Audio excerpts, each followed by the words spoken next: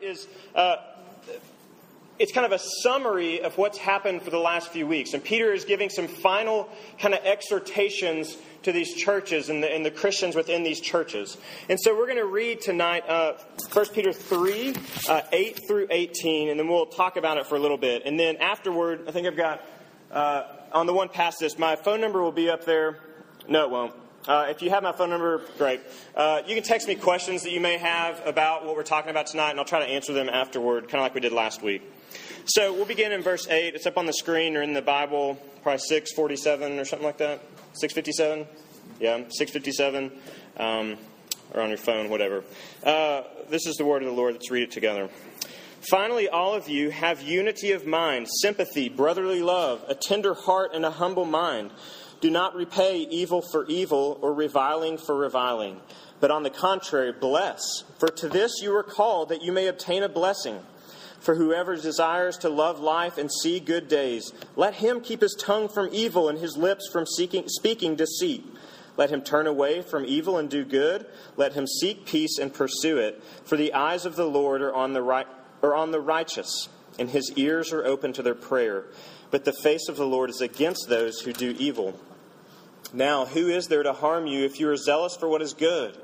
But even if you should suffer for righteousness' sake, you will be blessed. Have no fear of them, nor be troubled, but in your hearts honor Christ as Lord, Christ the Lord as holy, always being prepared to make a defense to anyone who asks you for a reason for the hope that is in you. Yet do it with gentleness and respect, having a good conscience, so that when you are slandered, those who revile your good behavior in Christ may be put to shame. For it is better to suffer for doing good, if that should be God's will, than for doing evil. For Christ also suffered, once for sins, the righteous for the unrighteous, that he might bring us to God, being put to death in the flesh, but being made alive in the Spirit. This is God's word. Let me pray before we consider it together. God in heaven, you know it's a miracle not that I'm a pastor, but that I'm a Christian, because you and I both know the sheer amount and volume of sin that I bring to the table. So I thank you that Jesus' blood was sufficient for that. Lord, there are many here tonight who likewise feel the weight of sin, who don't really know what to make of their lives, but know that something is missing, know that they are uneasy in some way. Lord, there are some here who are doing well, and we praise you for that. We pray that you would continue to be at work in their hearts and lives. And there are some here, Lord, who don't know you, and I pray that you would come and meet them in a very unique way. That through this time and looking at your word and talking about it, that we might all be encouraged, challenged, and brought to Jesus. We pray all these things in his name. Amen. Well, this is an interesting passage to talk through and to preach through, because it starts out, and you probably noticed this when we were reading, for the first about 9 verses, from 8 through 17, it's just these command. It's a command after command. It's do this, do this, do this, be this way, don't be this way, respond this way, don't respond this way, and all this stuff. And I don't know if you've ever had a group that you really belong to, where you really felt like that you were a part of it. Maybe it was some sort of prestigious club in high school, or maybe even here in college. Or maybe it was a country club that your family belonged to, that y'all had paid the dues and you were a part of it, you were in. And there's a real sense of belonging and of satisfaction when you do what's required to be in, right? When you pay the dues, or you've worked X amount of service hours, or you made the grades that maybe you need to get into honor society or something. And there's a real sense of belonging, a sense of pride of being there. C.S. Lewis, in his book, The Weight of Glory, has an illustration about what he calls the inner ring. That this thing that, it's kind of, that even if you're a part of something, there's always like a group within the group. That's kind of the ultimate inner circle, or inner ring, he calls it. And even when you belong, there's a sense of wanting to belong more. Or I want to be inside that group. I want to jump to the next level of that. And I think when we look at the Bible, particularly passages like this, and really anytime when you sit down and look at the Bible, if you do that at all, and you see these kind of all these commands and these things that just say, do this, do this, do this, do this, do this. The temptation, there are several things that tempt us at that point. Some of you may look at it and say, no thanks, I don't really want to do that. Some of you may say, okay, I'm just going to do it. I'm just going to start doing the list. I'm going to start working it. I'm going to get busy. Because I want to be like Jesus. Well, when that moment happens, you begin to kind of elevate yourself, whether or not you intend to or not, into this sort of inner ring. That by doing, that you begin to belong. Or by doing better and by doing more, you begin to kind of super belong, right? Join the upper echelon of that crowd. And I would say there's a real danger in that. There's certainly, we look at the Bible and say, well, what do we do with the commandments then? Because the Bible has a lot of things, tells us to do a lot of things. So what do we do with that? There's a danger in that, and we're going to talk about it. But I want to suggest that if you're ever going to be like Jesus, and if you're ever going to have your life show forth something of His goodness to the people around you, then there is a necessary first step that must take place first. You have to be with Jesus before you can be like Jesus. Okay? You have to be with Jesus before you can be like Jesus. But we're going to talk about being like Jesus first. Because that's how the passage lays it out for us. So as you look at this very beginning, Peter starts out by saying, finally.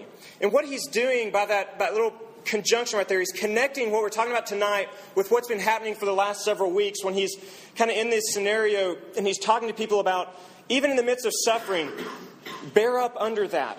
And don't give in and don't crack and don't take revenge on the people who are causing this suffering. But bear up in that. And when you do that, you show forth something the nature of God. Something the nature of who God is and what He has done. And so, what Peter does is he's continuing to tell us that the way that we live matters. The way that we live matters. And the first thing he talks about tonight in saying, be like Jesus, do this, is he's saying you have to love your fellow Christians. And he's writing us to people in this book who are Christians.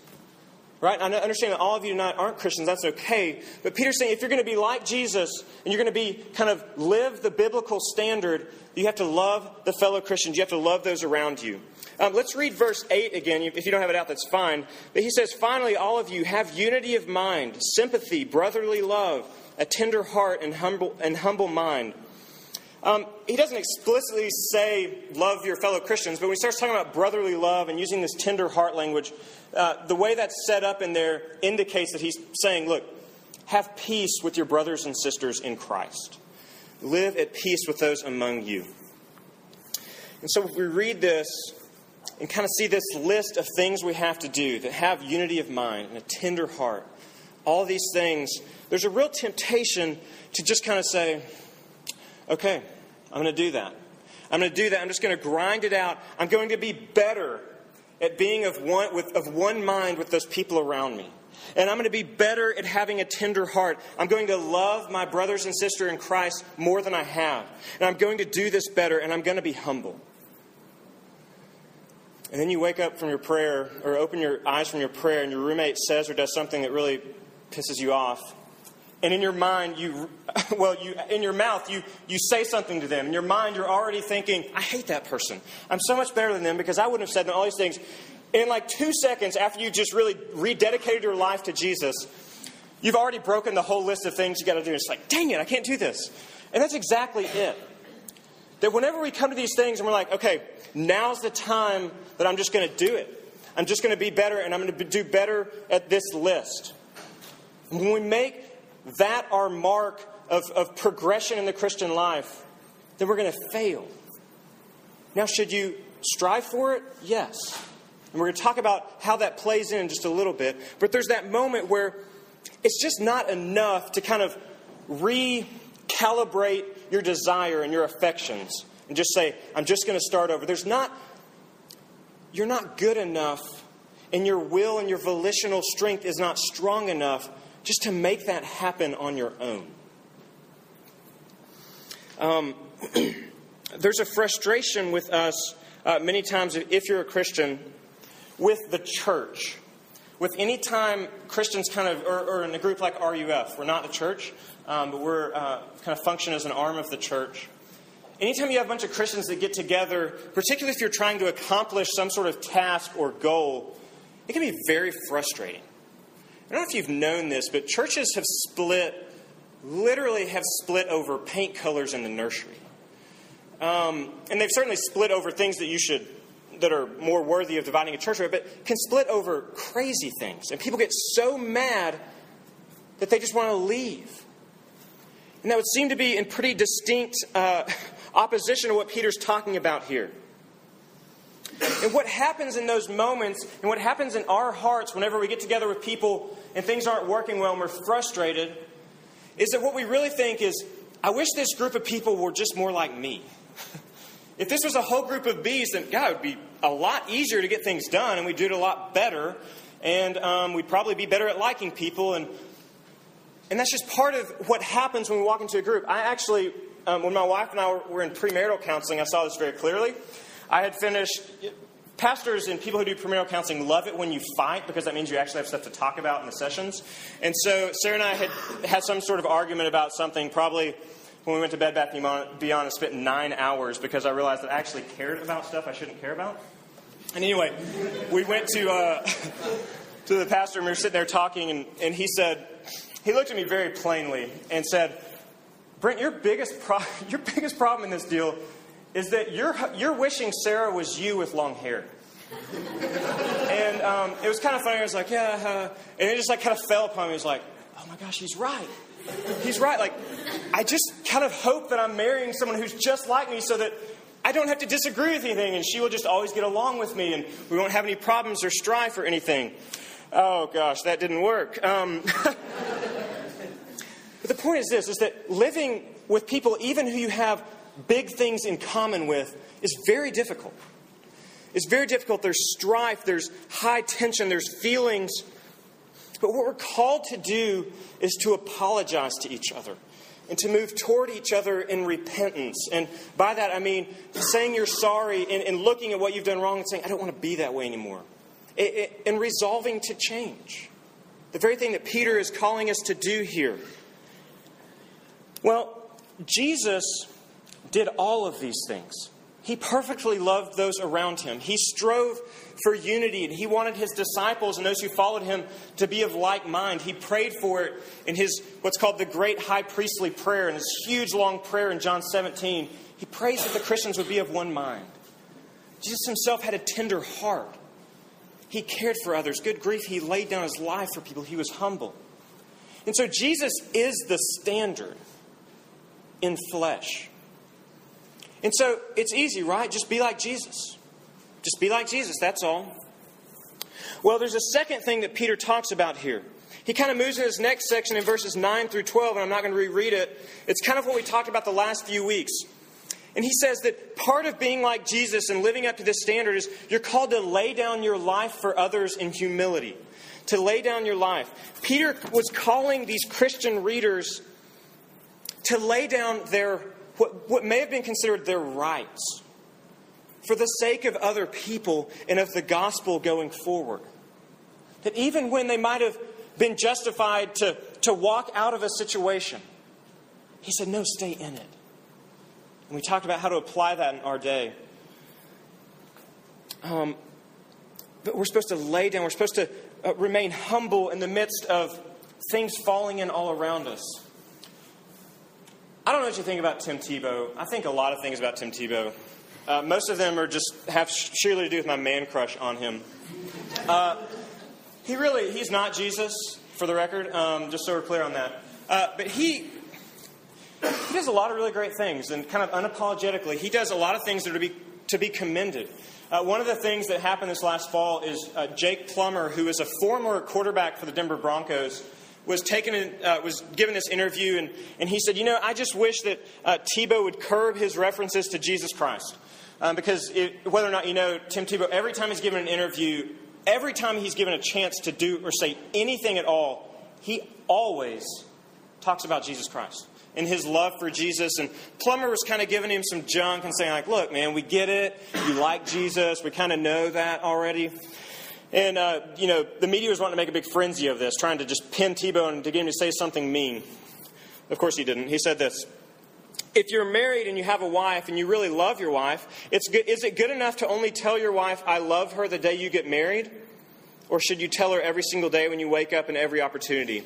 And that's how it works, because Christ comes first in my life, and then my family, and then my teammates. And then he turns and says this, doesn't have to say this at all. He says, I respect Jake's opinion, and I really appreciate his compliment of calling me a winner. Plummer had belittled Tebow and was giving him a hard time, but I guess somewhere in there made some comment about Tebow being a winner. He's a good player.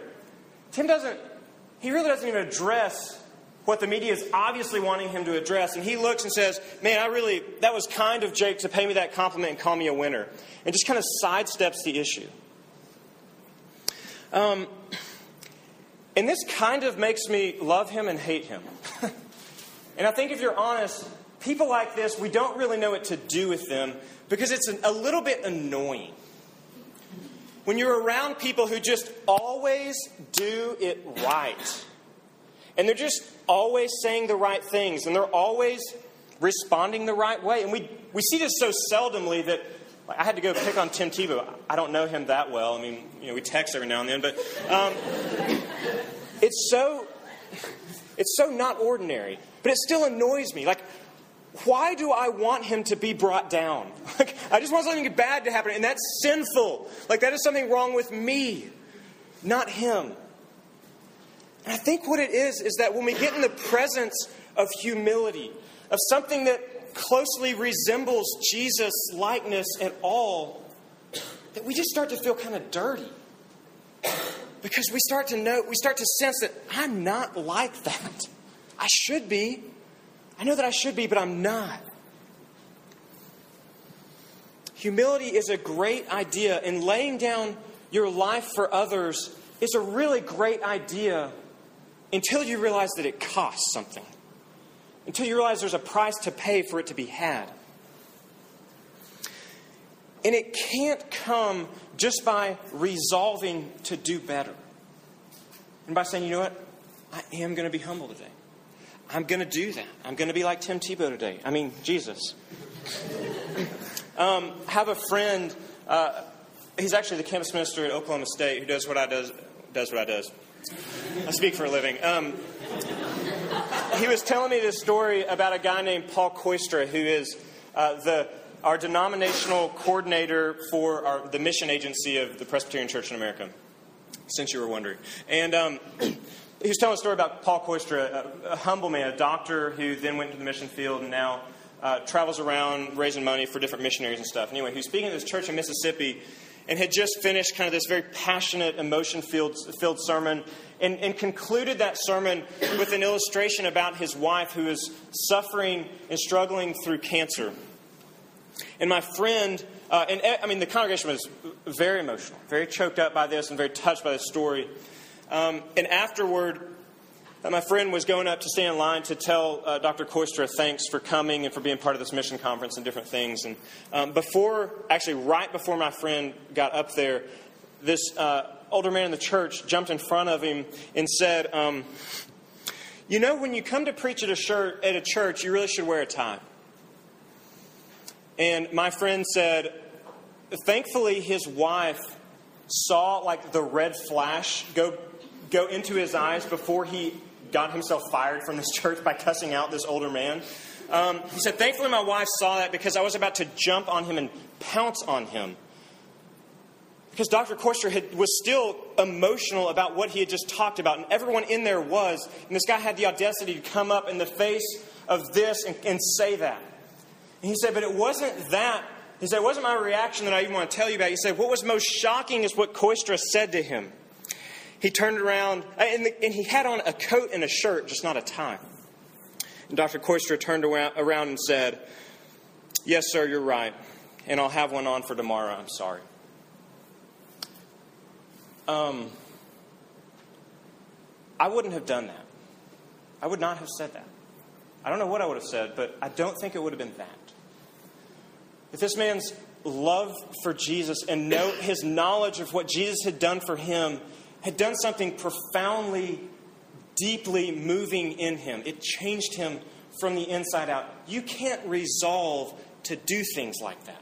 You can't resolve to be that way. It's just not something you do and look and say, I'm just going to go be like Jesus. That's all. I'm just going to go be like Jesus. I'm just going to kind of pull it together and do this. Well, thirdly, in this little section, we see that Peter tells these people that they need to live exemplary lives everywhere. And this is in verse 13 through 17. And he opens this with this rhetorical question in verse 13 and says, now who is there to harm you if you are zealous for what is good? Right? Who would ever want to harm you when you just go out and do good things? Well, I would, because when Tim Tebow shows up on the news, I want him to die. I want him to do something really wrong and mess up. And Peter's asking this rhetorical question because he's already talked to them about, look, people are going to want to do things to you that are not right, even when you do good. That's what sin does in us. It manifests in this way. Verse 15, he goes down. He says, look, even if you do suffer, don't be troubled or afraid. Honor Jesus as holy and be prepared to defend why you are so hopeful amidst life being so bad. And oh yeah, do this with gentleness and respect. Does that feel kind of impossible a little bit? That feels really hard to me. And I've looked at this verse a lot, and I've talked with a lot of y'all about it. That, we just think that people are going to come up to us and just say, you know what? You have something that I don't have. And that actually does happen. Right? Christians, sometimes you just see it in people's face, and there's a joy there that you really can't express any other way. And it causes you to ask. Or it causes someone perhaps to ask of you. And Peter's saying, look, there's a difficulty here when those who are around you start to question. There's a difficulty that in doing this with gentleness and respect, that pride is always lurking. That the temptation to want to beat people down, even in some of us in being Christians, is there. That he has to call us and remind us, look, treat people with gentleness and respect. Just be like Jesus. That's all. It's easy. Just go do that. Well, seeing this list and seeing Jesus, we then kind of need to take a step back and look at ourselves a little bit. And say, how are you doing? How are you doing? How are you doing at loving the Christians around you, your brothers and sisters? How are you doing at, living an exemplary life and laying yourself down in humility before others? Does that become pretty easy for you? Yeah, me too. How are you doing at just living this great exemplary life out in the world that people just want to run up to you and be just like you? The truth is that when we hold up Jesus as the standard of what Peter is calling us to and what the Bible is doing whenever it gives any commands, when you see the standard as perfection, we realize that we fall well short. And that's just it. We don't live up to that. I don't do this well. Oh my gosh, I don't do this well. I hope you never think that about me. I fall so short of this in so many ways. But there's three responses. None of us can ignore it. None of us are perfect. We don't measure up to the just be like Jesus thing. That doesn't work. So there's three ways we respond to this. One way is by rebellion. And by looking and saying, this is stupid. I'm not perfect. I'm not going to do this. This game is futile.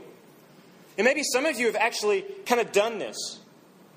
You tried it maybe for a while, but you got burnt out. And I would suggest that some of you in here are even angry at God, perhaps, because you look at it and you look at the way that this thing was kind of set up. And you look at it and say, you know what? I inherited sin. I got something from Adam and Eve. It wasn't even something that I got a choice to do. This is kind of a crappy deal. God, what's the deal here? And you react against this in rebellion. Some of you, though, look at this standard and have a very different response. And you have what I'll call a religious response to it. And would you look at it and you say, you know what? That's right. Jesus is the standard, and I just need to be more like him. And I just need to do better, and I need to try harder. And I need to resolve to just go out and do this, and to do it well, or to try better. Or at least, I need to try better and do better than the people around me so that I can feel good about myself. And so I can look at God and say, look, God, I'm at least better than they are. You owe me something. I'm not like those people. But there's a third response. There's a third way. It's something completely different. It's so much different from just being religious that we have to give it its own special name, and it's called the gospel. It is something that is wholly different from just being moral or just resolving to be like Jesus. That is not the message of the Bible. That is not the message of Christianity. It's just, I'm just going to go be like Jesus. The Bible does not lead with that. In verse 18, we're going to flesh this out. But what verse 18 is saying is that it's not simply enough to be like Jesus, because we can't. We can't get there. That we have to be with Jesus. We have to be with Jesus. That the Bible puts a primacy on being with Jesus over doing things for Jesus. That there's a relational component there. There's a proximity component. That we have to be with him before we can ever rightly be like him and mirror what he does and the things that he is doing in us in any way. We have to align ourselves with him. We have to receive the grace that he offers. We have to be brought in before we ever try to be like him. And the way that this flows out in verse 18... Well, let me back up for a sec. Jesus' life isn't just an example of what we should do or what we should follow. Jesus' life and death accomplishes something for us. It actually accomplishes something. It's not just like, well, here's the standard, go do it. It is that. But it's something else. That when Jesus lives a perfect life and when he dies this death that he didn't deserve, there's something actually happening there. He accomplishes redemption in that process.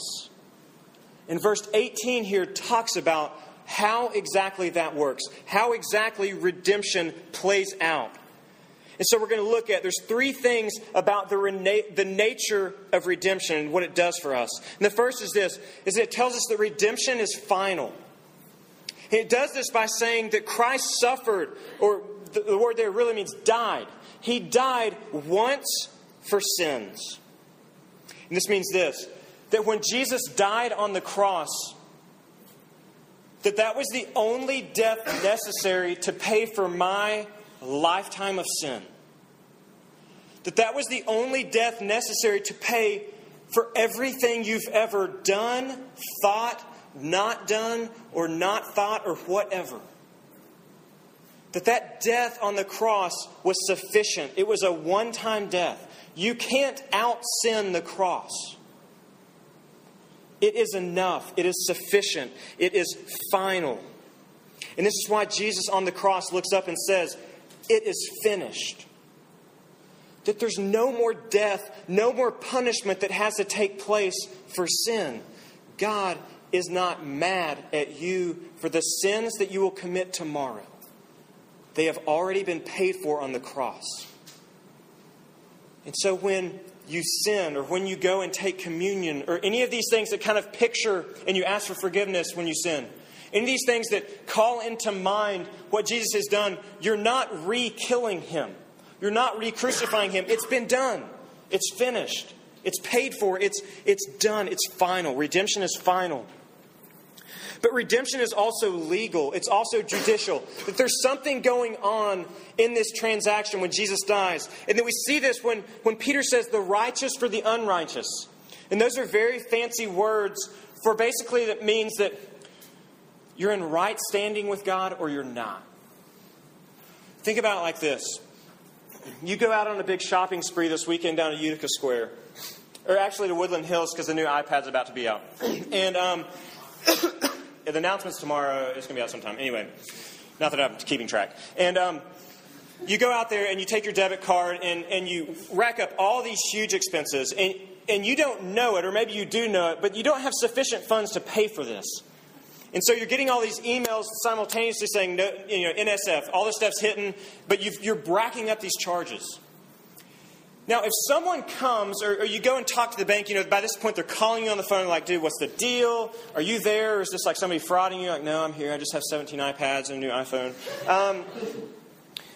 You're talking to him about it, and you say, look, will you just wipe it clean this once?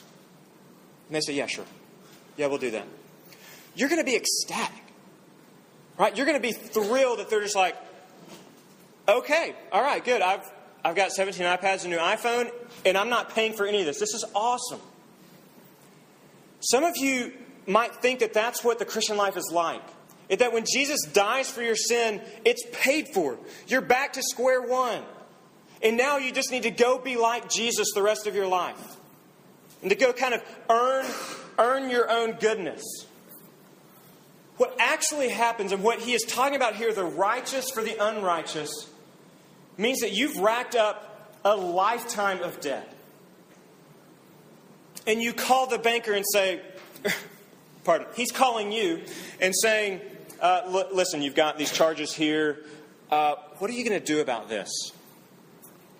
You say, I don't know. I don't know. I'm a student. I work in the computer lab. I don't make enough money there in a lifetime to pay for what I've got in the bank or don't have in the bank right now. The banker says, it's okay, the richest man in the world just emptied his bank account and put it into yours. Okay, cool. That's great. Could you tell him thanks for me? You see, you wouldn't be ecstatic if that happened to you. You would be changed. You would be foundationally changed because something inestimably good has just happened to you. You have been given the credit of the richest person in the world where you deserved nothing. You deserved punishment. And that's what happens for the righteous, for the unrighteous, that we get Christ's righteousness. That's what happens in the gospel. And what this means very practically is that when God looks at you, if you trust in Christ and you believe that He took your sin and all that stuff, when God looks at you, He sees you as His son. He sees you as a daughter who did everything right. He does not see your sin or the sins you'll commit tomorrow or the ones that you'll do next year. He looks at you and sees His perfect Son. In that account, your account is infinitely positive in His eyes.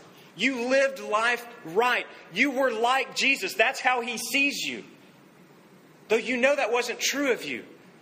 So what's our response? We're changed. The only response to that is that we're changed. That affects us deeply. It gets into our heart in a way that nothing else could. In a way that just saying, I'm just going to go be better. That will never even sniff the kind of change that happens if it's done for you. But finally tonight, and perhaps most beautifully, that redemption is relational. He says the righteous for the unrighteous to bring us to God.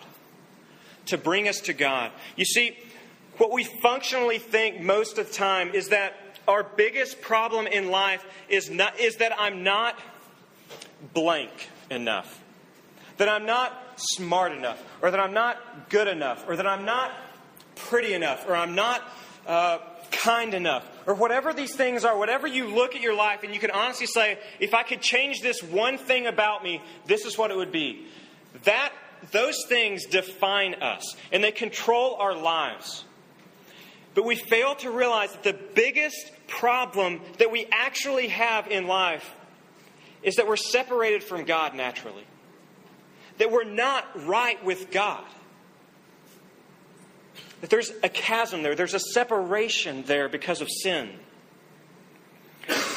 And God, if He has been kind to you, and you have asked Him, God, I want to figure this out. I want to see how this works. And maybe He has begun putting this in you, that life is empty.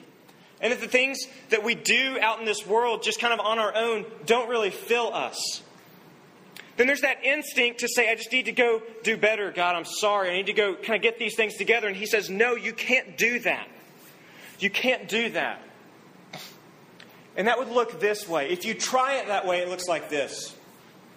Last June, I went to an Oklahoma City Thunder playoff game with my little brother in Oklahoma City. He makes more money than I do, and so he gets tickets to these awesome things. And he invited me. It was great. And they were playing the Mavericks, and we came out just hotter than a pistol and faded off. But I digress. But what happened is so he got seats, but they were like way up there, nosebleed and the whole deal. But it was still cool. But what started happening is we started saying, no, I want to get closer. And so we'd see this pocket of empty seats. And after the first quarter, we moved down to like the next to the highest row. And we're like, okay, cool. And then we see these other ones open up across the way that are down a little bit lower. And by the end of the game, we're sitting about 10 rows up behind the goal. And it was awesome. It was great. But here's what happened. We were always wondering if someone was going to find out. Right? We're always kind of like, yay. Okay, he didn't see us. We're always kind of nervous, sitting there wondering, is this going to work? So here's what happens if you try to kind of perform for God. This is what it feels like. That you're always wondering, when is God going to really find out about me? When is my cover going to be blown and the people around me are going to find out that I'm really not this person that I say I am? When am I going to be found out to be the poser that I am? Just maybe kind of acting together on Tuesday nights at RUF, or maybe at church, or when I'm in front of this crowd or that crowd. Are you nervous in your relationship with God? Are you kind of thinking that He's just looking over your shoulder, kind of waiting for you to screw up so He can get you? I want to tell you that if your relationship with God consists of what you're doing for God and how well you're doing it, that is why you feel that way. That you're trying to just go out and be like Jesus. That whether or not you've known it or consciously made a decision, you've jumped onto this thing called moralism and legalism. Which, friends, I've been there. I spent so many years of my life there, and I struggle with it still. It's kind of a default for me. I just get on that treadmill and I start going. And I start going. And what you learn if you've been on it for any time is that there's no off button. That you have to keep performing in order to keep the feelings up. In order to keep your identity and your all this kind of together. But there's a better way. There's a different way. And it's called the gospel. And it looks this way. When was it? At Christmas, we were in Louisiana. My wife's family's from Louisiana. And we have a brother-in-law who played football for LSU. And we were there at LSU Stadium. Outside of it, actually, their mascot is a tiger, and they have a live tiger, which is massive. And we were out there playing with it, and our kids were all having fun with it. And all of a sudden, I get this phone call from Henry, who's his brother-in-law, and says, hey, come over here to the stadium. And I said, what? It's December. LSU's about to play the national championship game in January. So he's like, no, come over here. I'm getting us in. And I was like, what do you mean? He said, come over here. And I looked over there and he's waving. See, Henry played football at LSU. And he knew the guy who ran the equipment room, who had the keys to the whole stadium. And so I'm freaking out as we go over there, and Henry ushers us into the locker room and the equipment room. Like, I'm seeing the uniforms laid out. So if you're not a football fan, this sounds ridiculous. You're like, it was a uniform. Like, I know, but they were about to be played. It's kind of a big deal. And so it's awesome. I'm seeing the trophies. I'm in the locker room seeing all this stuff. I go out onto the field. It was amazing. And I'll tell you what happened. I enjoyed it. I liked being there because I belonged. Because Henry stood at the door and said, he's with me. He's here with me. He belongs here. Friends, when you're with Jesus, you don't have to be scared to be in God's presence. Because Jesus has gone before you. He went to the cross, and through faith, as you place faith in Him and what He did to take your sin and to give you His righteousness, what He is saying before God is, it's okay, she's with me. He's with me. And so I simply want to ask you, what is it like when you think about God? Are you scared? Are you nervous? Or are you confident? Are you assured? Are you at peace in your heart? Do you find rest? Knowing that you're with Him. It's okay. You belong now. You're a part of this. I tell you what, I was kind of an LSU fan before that, because my wife is. I walked out of there and I wanted them to win. I had tasted something of what was happening, and I wanted them to win. Look, perhaps you've had this whole thing mixed up your whole life. That's okay. Jesus is holding the door open for you right now. And He's saying, you want to come in? You can come in. You're with me. But you've got to be with me. You can't come in on your own. But I'll let you in. Friends, are you with Jesus? Let's pray.